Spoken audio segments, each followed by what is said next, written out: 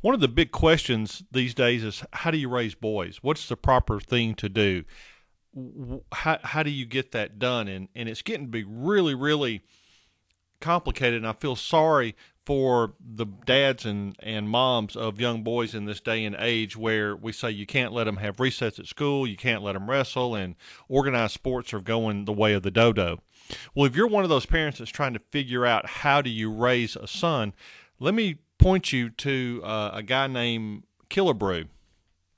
He figured this out back in the 40s with his two sons, one of which grew up to be Harmon Killebrew, a pretty famous power hitter in Major League Baseball back in the 60s. In fact, he ended his career with 573 home runs, and one of them was measured at 520 feet. The guy was just a masher. Well, it all started back in the 40s when he was a kid, and this is what Harmon Killebrew had to say. He said, "My father used to play with my brother and me in the yard, and Mother would come and say, 'You're tearing up the grass.'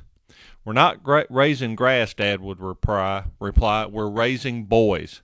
Mr. Killebrew had it figured out. That's kind of what it is. And so moms and dads of boys, go buy them a basketball goal and a ball, or get them a bat, a glove, and a baseball, whatever it is. But the biggest thing is, stop worrying about what your yard looks like or what your house looks like. They're boys.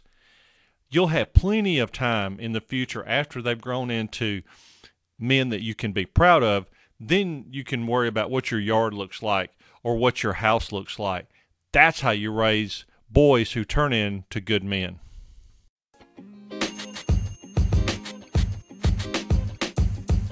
The podcast you just heard was recorded with Anchor. If you want to make your own, download the Android or iOS app completely free from anchor.fm/podcast. That's anchor.fm/podcast.